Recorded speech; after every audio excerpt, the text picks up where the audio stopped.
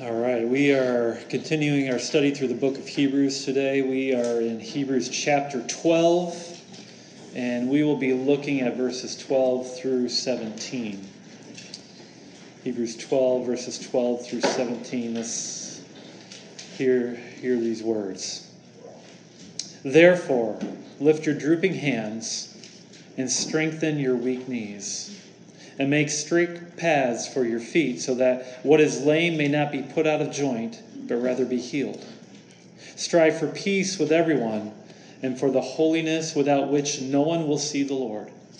See to it that no one fails to obtain the grace of God, that no root of bitterness springs up and causes trouble, and by it many become defiled. That no one is sexually immoral or unholy like Esau, who sold his birthright for a single meal. For you know that afterward, when he desired to inherit the blessing, he was rejected, for he found no chance to repent, though he sought it with tears. Thus ends our reading of God's infallible word. May all who hear it be able to obtain the grace of God. Before we jump into our passage for today, I want to read to you a portion of a letter that's dated from 177 AD. And this letter is from a church in Vienna and Lyons. And it's addressed to the churches in Asia and Phrygia. And what this letter discusses is the effect that 10 apostates, 10 people who had left the faith, the effect that they had on this church. Listen to what was said in this letter. But some appeared who were unprepared and untrained. They were still weak and unable to bear the tension of a great contest. Of these, about 10 in number proved abortions, causing great grief and immeasurable sorrow amongst us, and damping the ardor of the others who had not yet been arrested. For these, although they suffered every kind of cruelty, remained nevertheless in the company of the witnesses, and did not forsake them. Then all of us were greatly alarmed because of our uncertainty of their confession. We did not fear because of the tortures inflicted, but because we looked to the end and dreaded lest anyone should fall away. I don't know if you could sense the anguish in these words, but what is being discussed here is the heartache that was felt when these 10 members of this church renounced their faith in order to avoid persecution. And what this letter details for us is that it had two effects. Sorrow, because of the uncertainty of the confessions of those who had apostatized, as well as a damping of the ardor or a damping of the resolve of the other believers as they had to go through these trials and persecutions that came along with identifying with Jesus. And so we see both a great sadness as well as a growing timidity. And this is what apostasy does. It plants this bitter root within the churches that it touches. You see, oftentimes we think that those who leave the faith only hurt themselves. I mean, after all, it's their eternal fate that's at stake. Yet this neglects the impact that such a rejection of Christ has upon the faith of others. How it can cause us sorrow. How it can cause a deep, deep anguish for those who love these people who have turned away from Christ. And the question that we must answer as God's people is this: how are we, as Christ's church, supposed to respond to those who apostatize? What is the grief that is caused when the ones that we love suddenly deny Jesus? Do we minimize such things? Or should they worry us and cause us to despair? Or perhaps there's some other middle ground approach that we should be taking. I mean, how do we respond as God's church? These are the questions that our author tries to answer for us today. Now, for the past 2 weeks, we have been talking about the challenges that there are when we decide to live by faith. And if you remember, there were 2 illustrations that our author used to encourage us. One, the illustration of a race, and 2, the illustration of a father's discipline. With the former, we saw that we're called to run this race by looking to Christ. Remember, it's Jesus. He teaches us. What did he teach us? To set aside that every weight and every sin that clings so closely, those things that hold us back. And he teaches us to endure hardship. And then he teaches us to keep our focus ahead, right? We are to look to Christ, to that future promise that he is bringing to his people. And in our other illustration, what did we see? The illustration of a father's discipline. What did we see there? We saw that as we experience these trials and tribulations that will eventually come our way, we should view these things as if they are coming from the Lord himself. That they are his fatherly way of training us so that we might become holy, so that we might obtain that peaceful fruit of righteousness. But more than that, we should understand that his discipline is also an indication of our validation, right? Of his acceptance of us. Just as a father only disciplines those who are his legitimate children, so too the Lord only disciplines those he loves. And that should bring us encouragement. But unfortunately, not everyone heeds the advice that our author gives, am I right? And there will come times when those who claim to be Christians will end up falling away by committing apostasy. Now, I've used this word more than once, so let's define it before we move on. What does it mean to commit apostasy? Apostasy is the abandonment or the renunciation of something which you once claimed to believe. And biblically speaking, to commit apostasy is to renounce Jesus Christ. And so an apostate, that is someone who has fallen away from the faith. And this is exactly what our author is dealing with in our text for today. Those who have become apostate, those who have left the faith. And so the question we're trying to answer is, how are we as God's people supposed to handle such matters? What are we to do when these things happen to us? Let's dive into our passage and see what we can learn. Look at verses 12 and 13. Author says this, "Therefore, lift your drooping hands and strengthen your weak knees, and make straight paths for your feet, so that what is lame may not be put out of joint, but rather be healed." Now, in order for us to truly understand what our author is communicating with these words, we must gain a genuine knowledge of some Old Testament texts. For in our passage today, not just here, but the rest of it as well, our author will refer to 3 different sections of Old Testament scriptures. And these 3 sections, they become the bases for his argument. And so we see this in this first reference in these first 2 verses as well. For what is written here is pretty much a paraphrase of the words that we find in the book of Isaiah. Turn with me to Isaiah chapter 35. We're going to look at verses 1 through 8. Listen to these words.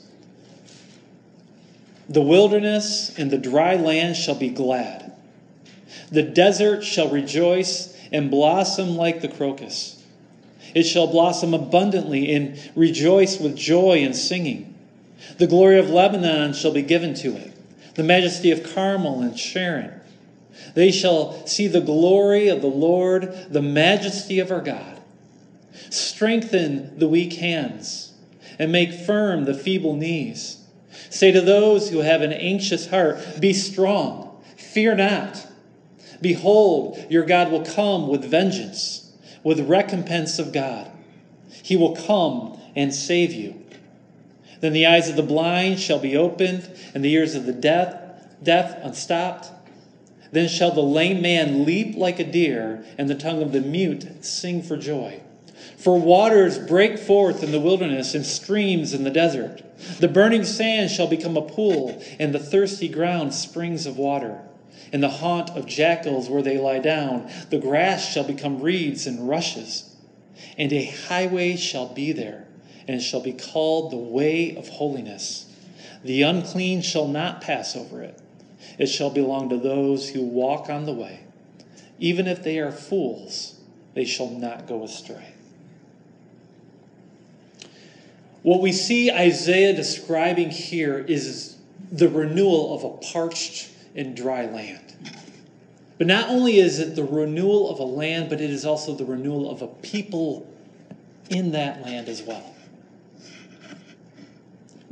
In our world today, we have advanced in our agricultural methods so much that for many of us, we never get to see, nor do we care to see where our food comes from. Am I right? It's just there. We go to the store, we go to the restaurant, we get the food we want, but we have no idea where it comes from. And so a land that is parched means very little to us. But to pretty much every other generation, a passage such as this, it speaks loudly. For as the land goes, so do the people. And so what we see in this passage is this beautiful prophetic picture of God restoring his people after years and years of great desolation.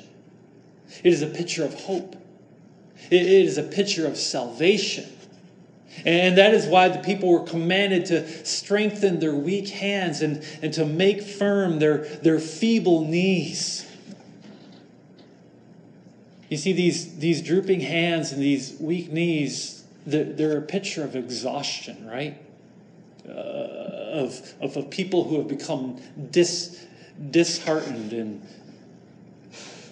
and discouraged because of all the trials that have come their way. It's an image of a people who just want to toss in the towel and just give up. And yet now they are encouraged to strengthen themselves, to endure just a little bit longer. And why are they to endure?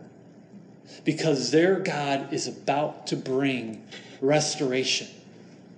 In fact, God will provide a pathway forward, a highway called the way of holiness.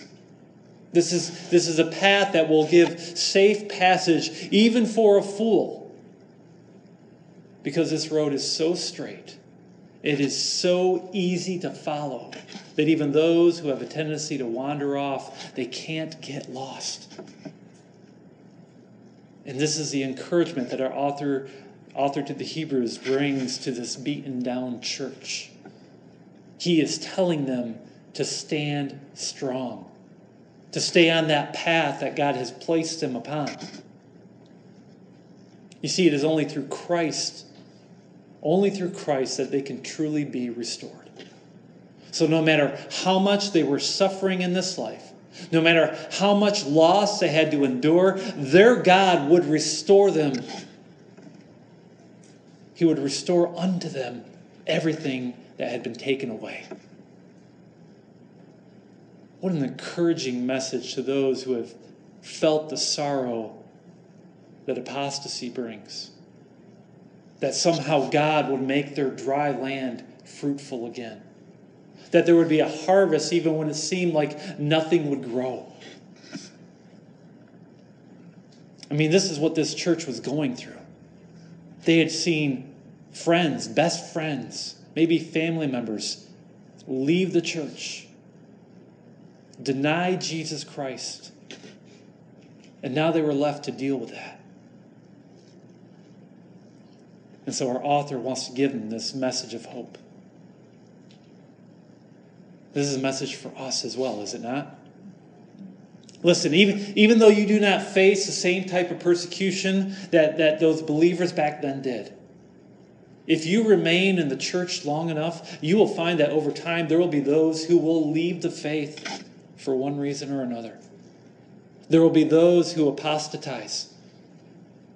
And this, my friends, can be very, very disheartening, particularly when it's those whom you love.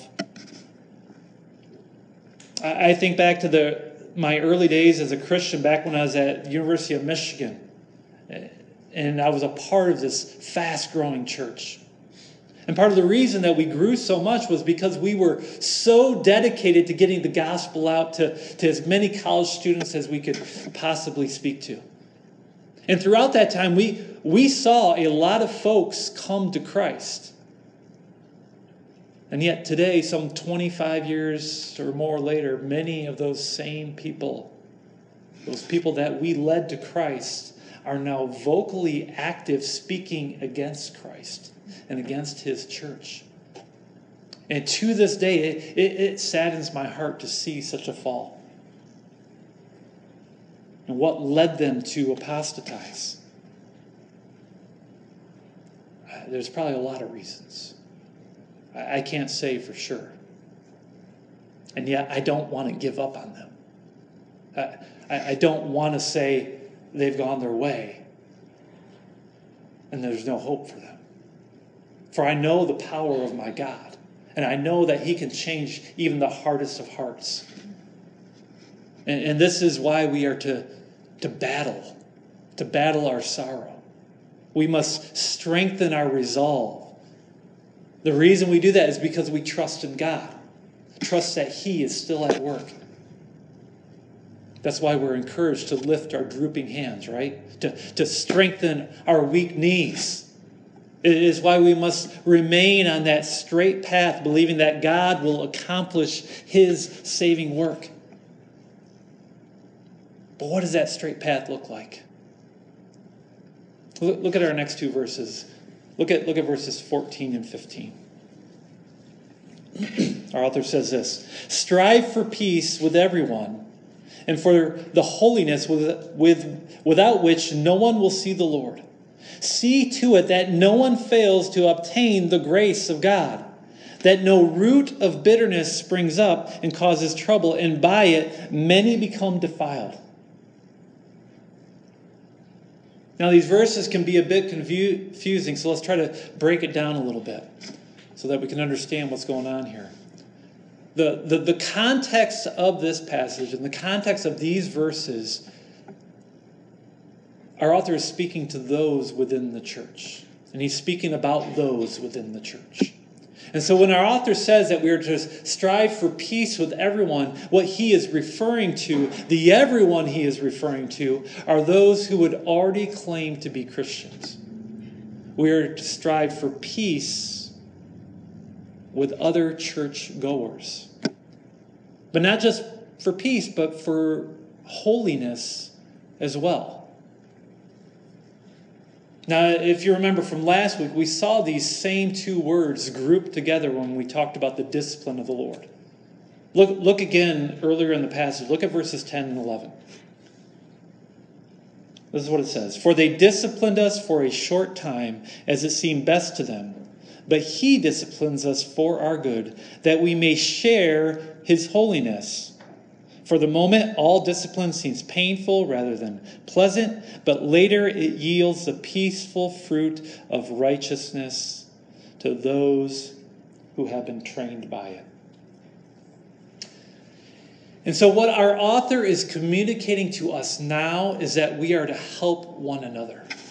Help one another understand that these trials that come our way, they are for our own good. That they will produce within us the holiness of God, as well as the peaceful fruit of righteousness. So what does this mean? That means when we see a person within the church who is struggling with discouragement, who is battling sadness, and maybe that sadness comes from someone who has left the faith, someone that they love. then we need to come alongside them and help them in their troubles. We need to point them to the truth that they are God's child, and that God has a purpose during these difficult times, and that purpose is for their good. But our author tells us to do more than just encourage one another, does he not?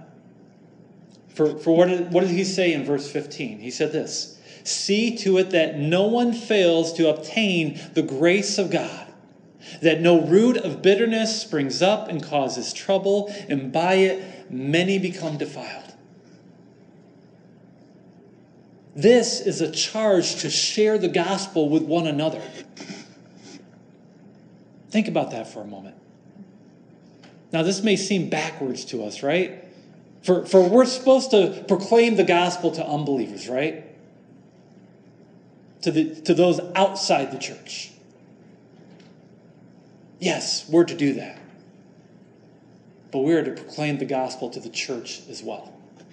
We are to make certain that no one fails to obtain the grace of God.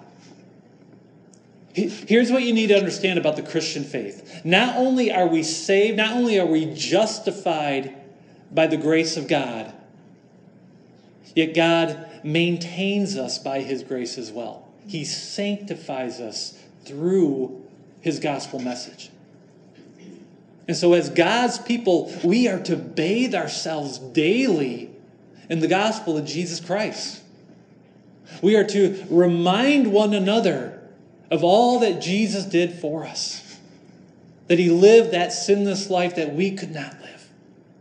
And though he was innocent, he then chose to die in our place so that God's wrath could be satisfied and that we could receive forgiveness.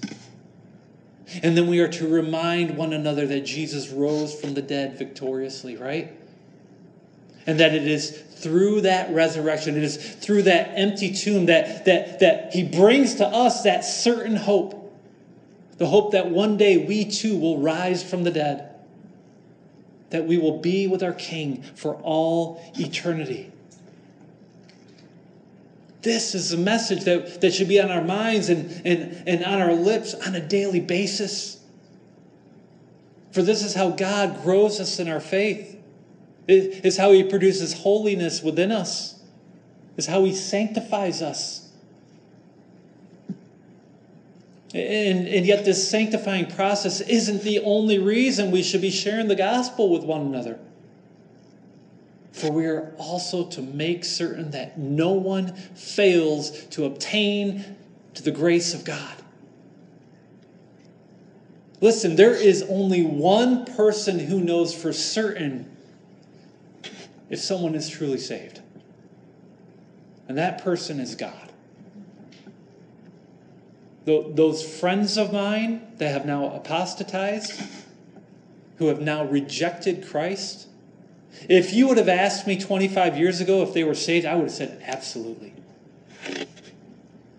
And yet today they demonstrate the exact opposite. And I think the reason that they fell was because back then, we as a church, and I was a part of this, we didn't have a clear understanding of the importance of proclaiming the gospel message within the church. Sure, we proclaimed the grace of God to the unbelieving world, and yet we left that grace at the door on Sunday mornings. And so there were many, many among us who were never really saved. And instead of bringing them the gospel, we had placed upon their shoulders this heavy, heavy burden of God's law.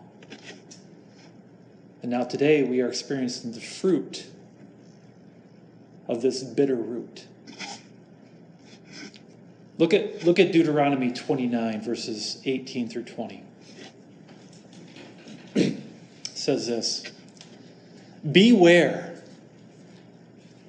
You gotta love a passage that starts beware. Am I right? Beware, lest there be among you a man or woman or clan or tribe whose heart is turning away today from the Lord our God, to go and serve the gods of those nations. Beware lest there be among you a root bearing poisonous and bitter fruit. One who, when he hears the words of this sworn covenant, blesses himself in his heart, saying, I shall be safe, though I walk in the stubbornness of my own heart. This will lead to the sweeping away of moist and dry alike. The Lord will not be willing to forgive him, but rather the anger of the Lord and his jealousy will smoke against that man. And the curses written in this book will settle upon him, and the Lord will blot out his name from under heaven. I mean, here we see the Old Testament version of apostasy, do we not? Those who claim to be of the people of God and yet worshipped idols and foreign gods. God tells us that they would become this root bearing poisonous and bitter fruit. In other words, they would become this contaminating and unhealthy plant within the garden that was the nation of Israel. And so in their unrepentant hearts, they would not only affect themselves, but they would also have an impact on all those who were around them. And did you notice how God described these people?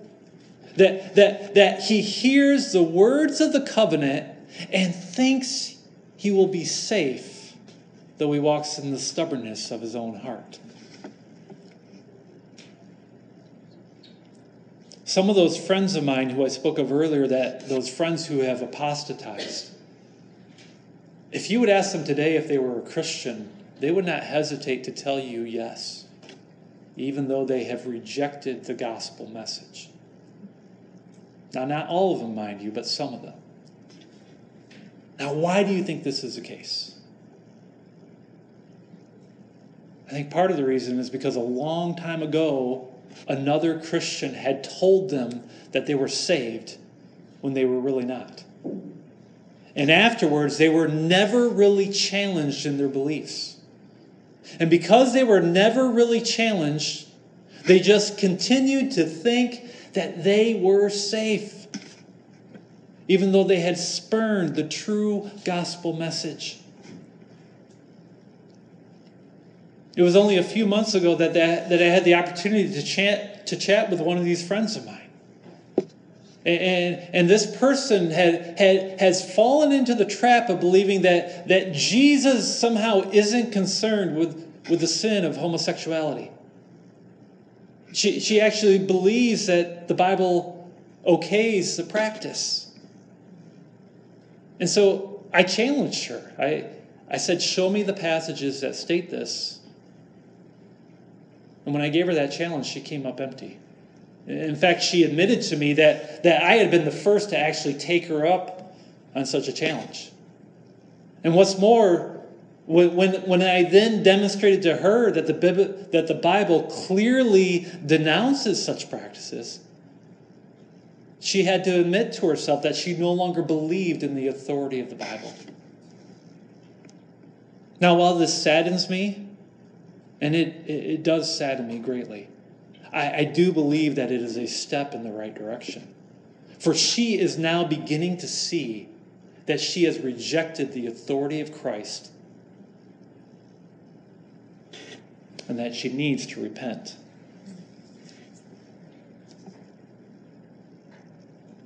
Dear friends, this is the type of thing that we need to be doing in our churches. We need to hold one another accountable to the gospel of Jesus Christ. We need to see to it that no one fails to obtain to the grace of God. And though this may be hard, though this may be unpleasant, it is the loving thing to do. Because if we don't, we're going to end up leaving people with this false notion that they are saved when they are truly lost. And just like a bitter root that taints everything it touches, when these things go unchecked, it can lead to a diluted gospel message. And then the next thing you know, you will have a church filled with both timid believers those who don't know how to take a stand for Christ, as well as unashamed unbelievers who think that they are saved. And this is the reason our author had urged this early church to see to it that no one fails to obtain the grace of God. He wanted them to watch out for one another, to make sure that they were really in the faith, lest they follow that same path of those who had apostatized. And this leads to his last warning. Look at verses 16 and 17. That no one is sexually immoral or unholy like Esau, who sold his birthright for a single meal. For you know that afterward, when he desired to inherit the blessing, he was rejected. For he found no chance to repent, though he sought it with tears. Here our author uses the example of Esau to drive his point home. That when you flirt with the fires of hell, you're bound to get burned. You see, Esau was the son of Isaac, and he was Jacob's twin. And even though he was Jacob's twin, he was the firstborn. And so he was the rightful heir to the inheritance. He was the rightful heir to God's blessing, to God's promises. And yet when we read through the account of his life, we discover that he spurned that blessing by treating it with casual disdain. If you don't know the story, let me fill you in real quick. One day Esau was out hunting. He returned home. He was famished. Well, his brother Jacob was sitting there. He had some lentil stew, right? And yet Jacob, he wasn't going to hand it over to his brother. This was a loving family. We'll just put it that way. He wasn't going to hand it over to his brother unless Esau had promised to him to sell him his birthright. Now, whether Esau was serious or not, he ended up making the deal with his brother. And in this way, Esau played the fool. Because what he did is he threw away something that was of great, great value for something that was common.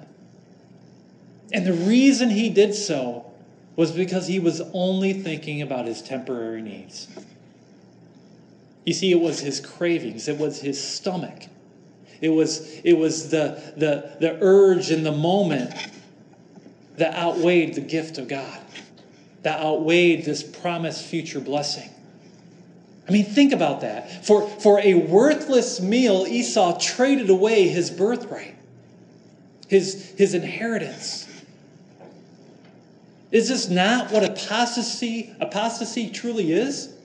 It is trading away the gift of God that comes through Jesus Christ for something that is worthless and can only bring a momentary pleasure, a momentary relief. And this, my friends, is a dangerous, dangerous thing to do. For what does our author say? Esau found no chance to repent, though he sought it with tears. To show you this, look at Genesis 27, verses 30 through 40. Here we see what happened later in Esau's life after his brother Jacob tricked his father into giving him the blessing. Look at what the text says. As soon as Isaac had finished blessing Jacob, when Jacob had scarcely gone out from the presence of Isaac his father, Esau his brother came in from his hunting. He also prepared delicious food and brought it to his father. And he said to his father, "Let my father arise and eat his son's game, that you may bless me." His father Isaac said to him, "Who are you?" He answered, "I am your son, your firstborn, Esau." Then Isaac trembled very violently and said, "Who was it then that hunted game and brought it to me? And I ate it all before you came in, and I have blessed him. Yes, and he shall be blessed." As soon as Esau heard the words of his father, he cried out with an exceedingly great and bitter cry and said to his father, "Bless me, even me also, O my father." But he said, "Your brother came deceitfully and has taken away your blessing." Esau said, "Is he not rightly named Jacob? For he has cheated me these 2 times. He took away my birthright, and behold, now he has taken away my blessing." Then he said, "Have you not reserved a blessing for me?" Isaac answered and said to Esau, "Behold, I have made him lord over you, and all his brothers I have given to him for servants. And with grain and wine I have sustained him. What then can I do for you, my son?" Esau said to his father, "Have you but one blessing, my father? Bless me, even me also, O my father." And Esau lifted up his voice and wept. Then Isaac his father answered and said to him, "Behold, away from the fatness of the earth shall your dwelling be, away from the dew of heaven on high. By your sword shall you live, and you shall serve your brother. But when you grow restless, you shall break his yoke from your neck." I don't know if you could hear the heartbreak in Esau's voice, but when the reality sunk in that the blessing was gone, what does the text say? It says he cried out with an exceedingly great and bitter cry. And even though he was his father's favorite, there was nothing his father could do. For the blessing had already been given away, and it was too late for Esau to repent. And that is the exact point that our author wants to drive home to us. That only bitter tears and rejection await those who choose to sell out their eternal inheritance. An inheritance that can only come through Jesus Christ. And that is the point. Those who are apostate, those who reject the gospel of Jesus Christ, who reject it for this momentary relief, who reject it even though they know the truth, they are eternally lost. For if they choose not to repent, if they choose not to turn away from their sins before the blessing arrives, then they will run out of time. And even though they cry out, even though they plead with this great and bitter cry, they will not be heard, for it will be too late. They will be lost.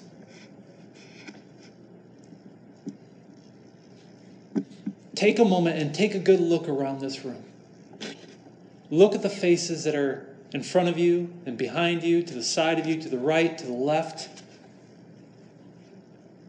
These are the faces of people that you love. These are the faces of people that you hold dear. How devastating would it be to see even just one of these faces turn away from Christ? To not be able to repent because it's too late. Brothers, sisters, this is why we as a church must be vigilant. I hope you understand that this job of making sure the people who are all around us know this gospel message, that's just not the job of the pastor. I hope you know that. Our author is speaking to the whole of the church. This calling is for each and every one of us. So what are we to do? We are to lift our drooping hands. We are to strengthen our weak knees. And we are to see to it that no one fails to obtain the grace of God. That's what Christ calls us to do. And that's how we love one another. We bring the gospel to them. And we challenge them when they are unrepentant. Can we do this as a church? Can we be God's people? I hope we can. Let us pray. Father, we come to you this day knowing that all of our hope is in your Son, Jesus Christ. That he is the way, the truth, and the life. And that we cannot come before you unless we go through him. For he is our only hope. He is the only one who can offer to us true forgiveness. He is the only one who can satisfy your wrath, because he is the only one who died for our sins. But we don't just look to his death, we look to his resurrection as well. For it is in that empty tomb that death has been defeated and our victory has been secured. And so we ask now that you would strengthen us. That when discouragement settles in, that you would point us to the hope that we have in you, to the salvation that you bring, to that straight path, the way of holiness, and that you'd help us to be vigilant as we watch over our brothers and sisters, that you would help us to see to it that no one fails to obtain the grace of God. We need your Holy Spirit to guide us in these efforts. And so we ask for you to fill us with your strength. We pray this in Jesus' mighty name. Amen.